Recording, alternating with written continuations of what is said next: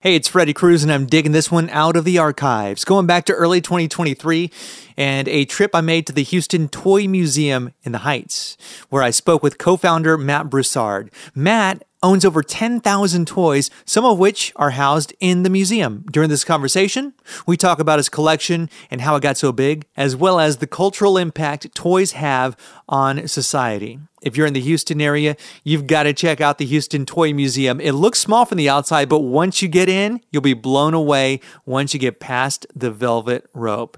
Learn more at HoustonToyMuseum.com. Hi, I'm Ed Sheeran. This is Bruno Mars. Hey, it's Katy Perry. This is your man Flo Rida with Freddie Cruz. This is AJ Mitchell with Freddie Cruz. Freddie Cruz. Freddie Cruz. Your little Chico pick Mr. 305, and you already know what it is. My name is Freddie, and it's time to cruise through HTX. What a place. Thanks, man. Thanks for coming out. Yeah, thank you for inviting me to crash your party, and it's quite the party because it doesn't look very big from the outside, but you come in and boom. Yeah, there's definitely an awe moment whenever you see how big the museum actually is, because it's about 4,500 square feet, but our little gift shop is only like maybe 1,000. Yeah, if that, because it looks tiny. Then you have all the merch, and so it looks even smaller. But you walk through that door to come in, and you are just greeted by thousands of toys and memories and all the nostalgia. Yeah, I usually tell people if they like our gift shop, you'll love the museum, because a lot of times people will walk around and be like, they're already in that mode of, oh, I had that. Oh, that. Yeah, I remember that. Or things like that. So usually I'm like, well, if you like the gift shop, you'll love the museum. Yeah, absolutely. So let's take a walk back, because the museum wasn't always the museum, but you obviously have always had a love of toys. So what led you to this point? Were you working in corporate America? What were you doing? I was just a handyman. I just did odds and ends and things like that. But it all started like I just... like most people, I put my toys away in high school, you see everybody else do that. And so you just, oh, okay, this is the time that we don't play with toys anymore. Okay, yeah, now we do sports and extracurricular activities. And so it wasn't until me and my wife started dating, and I'd seen a toy that I used to have, and I was like, oh, wow, okay. Well, then I started buying the toys that I used to have, and then it quickly turned into buying the toys that I was never able to get and always wanted. And so, the collection just grew over and over time, and I enjoyed showing it to friends and family, and I just, you get addicted to the happiness that people have, and, everyone's reminded of a happy memory, and I never had sad memories showing off my collection, and so I was like, man, I wish I could just do this every day. And my wife suggested, why don't you do a museum? We go to a lot of museums. And that was like 10 years ago. And then it was always just this fictitious dream that we would just pretend. And then it didn't really snowball until the last 2 years. It become more and more of a reality. And it's been a blast. It's been a wild ride. And I mean, we've only been open 4 months, and I just can't wait to keep adding more and more stuff. Yeah, can we go back to 2019? So this was the idea, it sort of germinated. Yeah. Sarah, your wife, is like, you should have a museum. Yeah. And you're like, that's a great idea. But obviously it's 3 years in the making. So what was the first step so if step one was the idea and then you thinking, yes, it is a good idea, what was the next step? I would just go around to antique stores and estate sales and garage sales and Goodwills and, all the places to get fine toys. I was pretty frugal, so I just bide my time. So I had the toys. It wasn't until, it was always like, well, where would we even put it? Where, what part of town? And we moved into the Heights, probably when we were in our 20s, and just really, really fell in love with the city, our own city that, most people, they don't learn how to love their city until they're in their late 20s, early 30s. And so I want, we discovered how great it was. And now my goal is I want people to discover how great their city is earlier. Yeah. And that way you can experience every little facet of your city. And And so the Heights was always where we kind of wanted it to be. And this is actually their old Retropolis. It was like a shop that had vintage clothing and a lot of vendors and things. Gotcha. And so I was just looking up online, like at just different properties in the Heights. And all of a sudden I saw the Retropolis building. And I was like, Sarah, the Retropolis building is for lease. And that's when it really started, the snowball started to pick up. Yeah. Because we were like, okay, I think the next day or the day after that, you know, we called our realtor friend and said, hey, can you show us this property? And of course, when we got here, it had been empty for 2 years. So okay, because I wanted to ask about that. Yeah, because I imagined it was bare bones, just the walls, nothing. Mm-hmm. But it's crazy how it was abandoned for 2 years, because conventional wisdom would suggest that the Heights, and so for my listeners who are not in the Houston area, the Heights is a very upscale but old world kind of community within the greater Houston area. So conventional wisdom would suggest that a sizable space like this would not be vacant for 2 years. You know, I actually think that the size is what made it vacant. Okay. Because it's so big. Okay. So many people came and looked at the property and things, but there really wasn't a kind of company that could be as spread out or just could cover this much, couldn't, not even a restaurant, or like people would come by like restaurants and different ideas, but it would always come down to, it was too big. Mm-hmm. And, put that way, it makes sense. I had a booth here when it was Retropolis, and I just fell in love with the building. It was built in the 1940s, and when you look up old pictures of the street, it's cool to see, the pictures and things.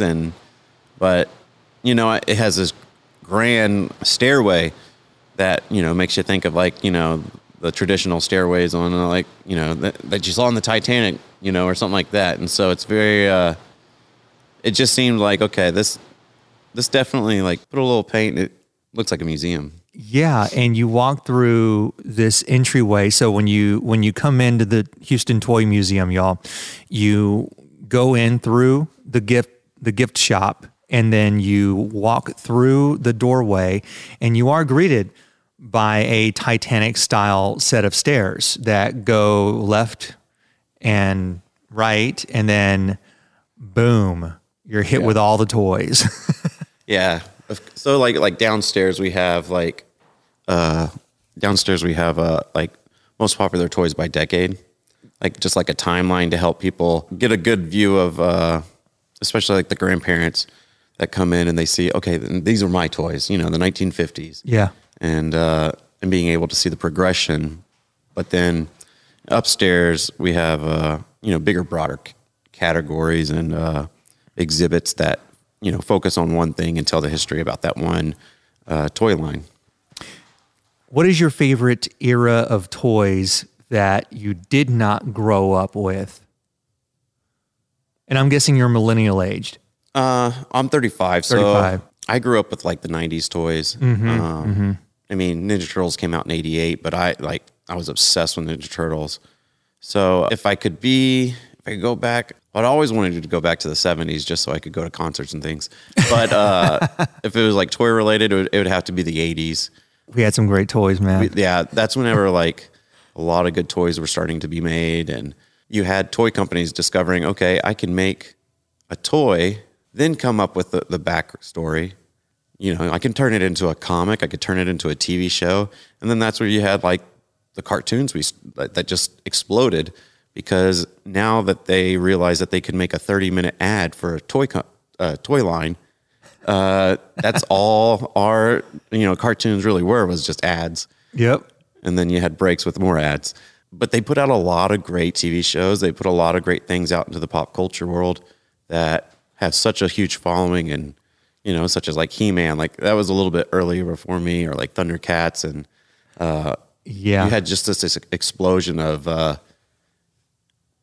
Just these ideas of these characters that were just so wild that it was just a new new imagination world that they opened up to you. It was, and I'm an '80s kid, so I've got more than 10 years on you, but I've never heard it put that way, that cartoons were just 30-minute ads for toys, because I had He-Man in the Masters of the Universe and the Gray Skull. What was it? Castle Grayskull. Yeah. Dude, I had all those. I had Lion-O and Panthro and Tigra from Thundercats. And those are very hard to find now. No way, really? Thundercats are, that's one of the ones that, like, there's a few out there, but even the ones that are out there, no one wants to sell. Oh, yeah. And so there's none ever on the market. And the second they are, they're snatched up. Like, yeah, so we don't have any here for the museum yet, but that'll be one of our, almost like the whole line is a holy grail. Yeah. Yeah. And it's what's so cool about that era of toys. I've gotten over the past few years into the craft of storytelling. And so you learn of Joseph Campbell's hero's arc. And so a lot of the good guys were the classic good guys, the invincible ones. You got He-Man, Lion-O, and you can't really do anything to these cats. They weren't allowed to lose. They were not allowed to lose. Like Hulk Hogan, who's a human example of that. Yeah. The invincible type. And so it really, I don't know, it does something to, I guess it kind of does something to your psyche. You don't really think about that. We had a little bit of this conversation before we hit record. With, with the cartoons, things that you don't realize when you're a kid, but then you realize years later down the road. Yeah, that they have adult tropes inside them that you didn't ever even notice as a kid. Yeah, absolutely. But yeah, let's talk about, because we're talking about 80s toys. Of course, I'd be remiss if I didn't mention the new exhibit, G.I. Joe, the G.I. Joe exhibit. So we've had a lot of people ask us about, like, oh, you don't have a lot of Joes. And the truth is, like, it was such a huge category. It was intimidating to me. There was, especially Joe's, because there's thousands of characters, thousands of accessories to each different one. Yeah. Which that was the good thing about Joe's. You could find a specific character that you could relate with. And, but to collect them, it was always a little, it was a mountain to me, because I was like, that's just too much information, and I'd already collected, a lot more other stuff, but, Transformers was another one where it was just like the vastness of the collection would be, like you could just have a Transformers museum almost, or a Joe museum, just because there's such huge categories. And so my ideas was always like, I'm going to try to find someone who collected that stuff, that they put all their time and energy in Joe's. Mm-hmm. They have the knowledge of all the characters. They just have so much love for it, because I know if I put together the Joes, like, I would get a character wrong, and I wouldn't do it justice.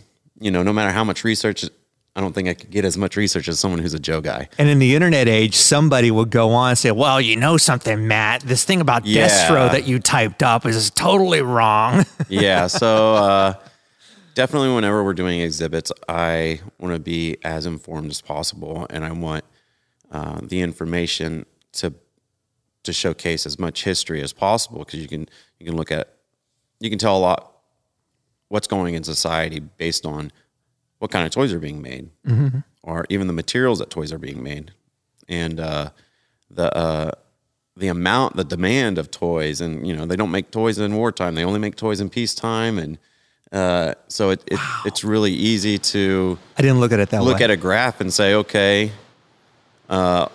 Especially after World War II, you had this huge boom in toys, because all these war factories, they were empty. Now What do? They all turned to toy factories. Then you started to get an explosion in tin toys, and you had all this material that, we all had to send off for different reasons. But now you have just an explosion of everything. And so that's when you see a lot more toys just pop up in the 50s.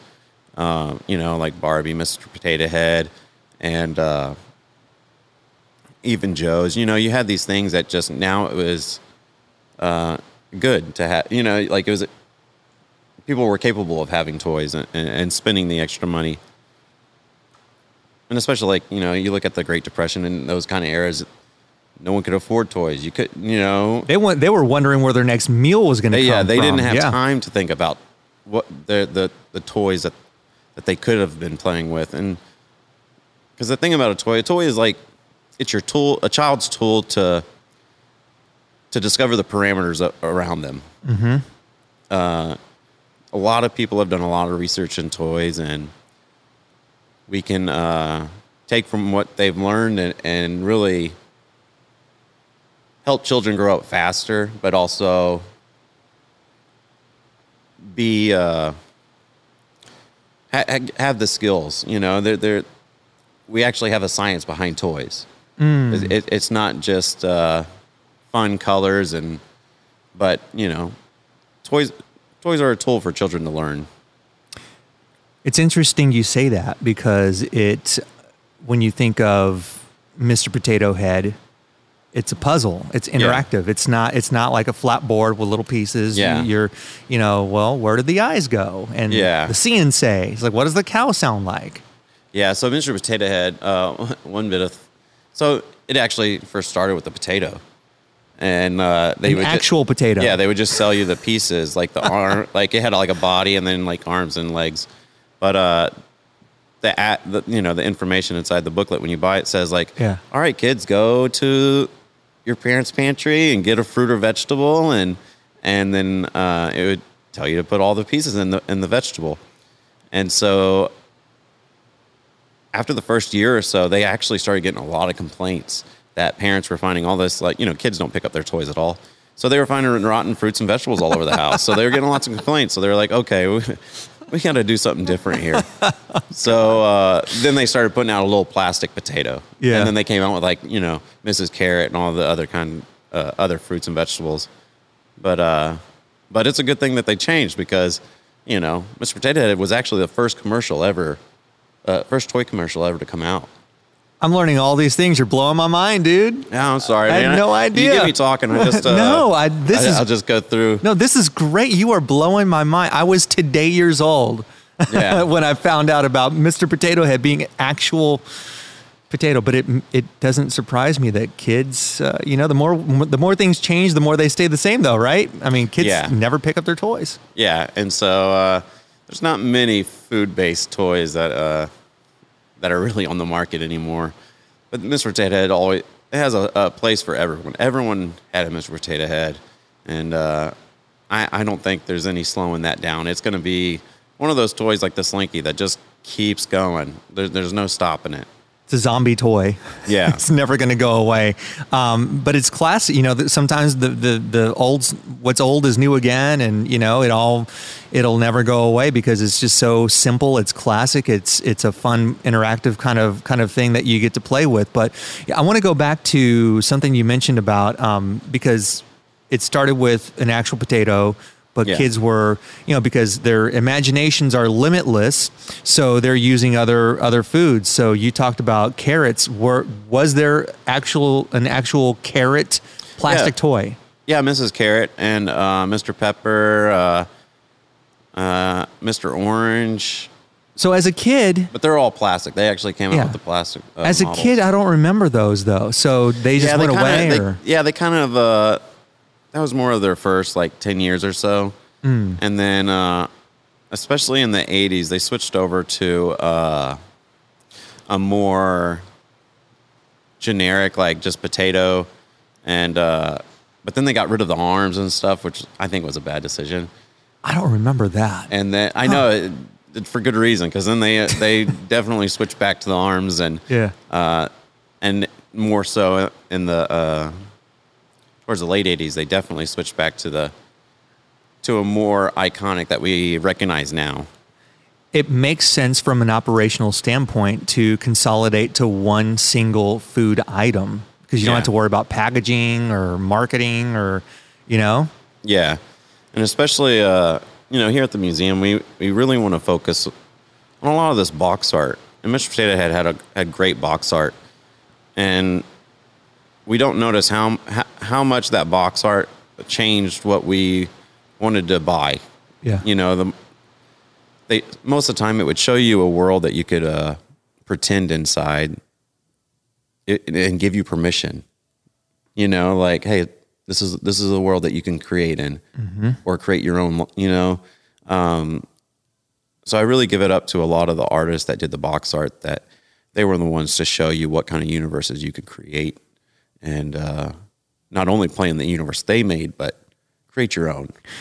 And that is the importance of having a great toy that cannot be understated, because there's all the talk of, oh, well, you go to school and the imagination is kind of trained out of you as a kid. But when you come home, you have a toy and you can quite literally do whatever you want with it. You can put Mr. Potato's eyes where the nose on goes. His arms. You just switch Yeah. it all up. And just like the joke in Toy Story when he says he's Picasso, you know, like, we've been watching that movie a lot ever since we did the museum. Started the museum just because, you know, so many iconic toys were, you know, it's almost like a sign of you made it, that you were in a toy store. Your toy was in the Toy Story movie, you know, and you know, like Slinky Dog, and you know, all of them are I think speaking spells in it, and so it's it'll be interesting to see what's in the new ones. The new exhibit is the G.I. Joe exhibit. Yeah. If you had to, let's say Sarah, your wife, AKA marketing director as well. Yeah. If Sarah says, okay, honey, we have to narrow it down for 1 month. We're just going to do one exhibit and we're going to make over the entire toy museum. And it's just this one toy universe. What is it? Oh, that would be hard. I'd probably, for a history standpoint, I would probably want to do Barbie.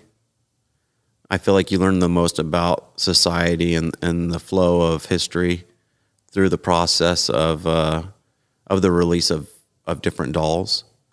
You know, even with Ken, and I think that would be probably my go-to. It has the biggest vastness to cover you know, there's enough lessons in there for us all to learn. So, probably that. I mean, G.I. Joe would probably be right behind it, if not tied for it. But, yeah, it'd have to be those two.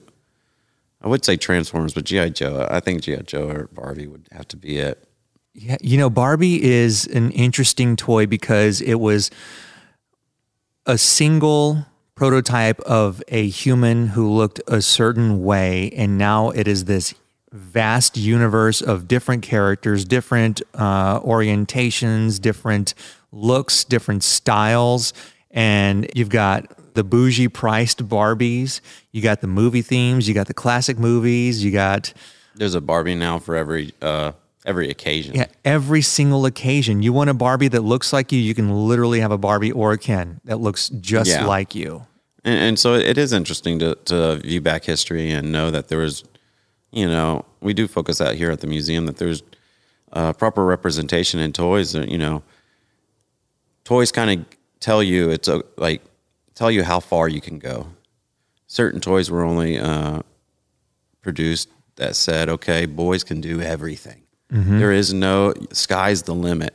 But when you look at the version of toys, they made every kind of toy for a boy. But then if you look at a girl, they only ever made dolls.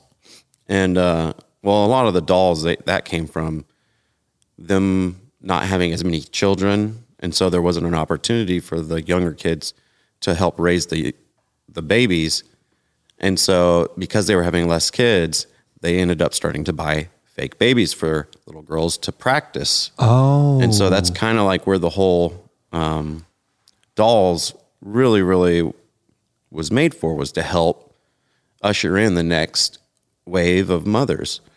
And makes sense. And whenever you're told that, you know, this is the only three jobs in your life you could be, you have this glass box over you. And then if you take into account all the people that didn't even have toys made for them, they didn't even have a box. There was no, not even a guide for them to say, oh, I can even, you know, just be a mother. Or, you know, so like, especially like with black dolls, they would just take a white doll and they'd just paint it black. So it didn't have any features. It didn't have any, it was just like an afterthought. Yeah. You know, it makes you feel that there's definitely a glass box around you. But boys, you can do anything. Anything. Anything Sky is you the want. limit. Sky's the limit. But girls, hold on now. Yeah. So, oh man. So that's why I love toys. You can just see so many things about history through them because toys haven't been around for, I mean, they've been around since the beginning of time, but the amount of toys and the amount of different toys you can find is just, there's more opportunities to showcase everybody. Yeah. I mean, which there's still room to grow, but I think the toy community is definitely getting there. Yeah, just in a short sliver of human history, because you're talking about toys being around since the beginning of time. I remember, what was the movie Gladiator, where the guy's carving out a little thing of the Trojan horse for his boy back home, and that was a toy. I mean, I can't imagine being a little kid in ancient Rome, and that was if you took 10-year-old Freddie from the 80s, and you dropped him there, I'd have been like, what is this crap? Yeah. So I definitely want to go back even further because right now we really stop in at least with our timeline, we stop in the 50s or we start in the 50s, but we have toys throughout, at least my oldest toy is Parker Brothers from 1890s. I have a bunch of Parker Brother games, which most people don't even realize how old certain companies are, such as that, or I have a teddy bear from the 1910s. And so we definitely have toys from before the 50s, just our timeline. That was the best timeline that I could think of that would showcase most of the people that are alive today. And it seems like that was the beginning of the cataclysmic growth in toys, or at least a revolution in the way toys were made and the way they were seen, instead of just kind of being an afterthought or being something that would train girls to be moms or something to keep the boys occupied or whatnot. There's actual deliberate effort to... I'm really interested in the psychology of what toys you played with as a kid compared to what kind of a career you chose. Did it affect your career you chose? And did it do it not even thinking about it? Because you tell your parents what kind of toys you kind of want, but a lot of parents, they take a lot of liberties and they give you the toys that, they could see you playing, or they could see you playing with, or how many people that became doctors just was always playing doctor, they had Operation and that was all they played because that was the only game they had. How many Hot Wheels guys ended up, are car guys? Yeah. Or how many G.I. Joe people are going to the military, or what toy do you resonate with that affected your career, that in turn affected your life? I'm really fascinated with that part of toys, and so when people come in, I always ask them, "What's your favorite toy?" Well, what's your career? Especially musicians. I haven't talked to too many musicians about what toys, but that would be interesting to talk to. Absolutely, man. Well, this has been so much fun getting to know you and seeing the museum. I'm going to take an in-depth tour now, y'all, that the interview is about to wrap. If you're in the Houston area, please visit the Houston Toy Museum. Website is really easy to remember, y'all. HoustonToyMuseum.com. Find them on Instagram and on TikTok, on the socials. Matt and Sarah have got quite the operation going on. Thousands of toys. Thank goodness they're not cluttered up in his house. They're here in the Heights, in the Houston area. Matt, my man, thank you so much. Oh, thanks, man. If I can just leave you with one thing, just it's art. Toys are art. 10 artists made a toy. You had a designer, a sculptor, a painter, a box art designer. You had so many artists that made these toys.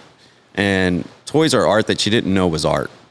And that's one thing I want the biggest takeaway to be. Hey, it's me. I'm back with a quick little nudge. If you enjoyed this podcast as much as I did putting it together for you, then please leave a review on your favorite podcast platform and subscribe to the newsletter at cruisethroughhtx.com and share with your family and friends. Thank you.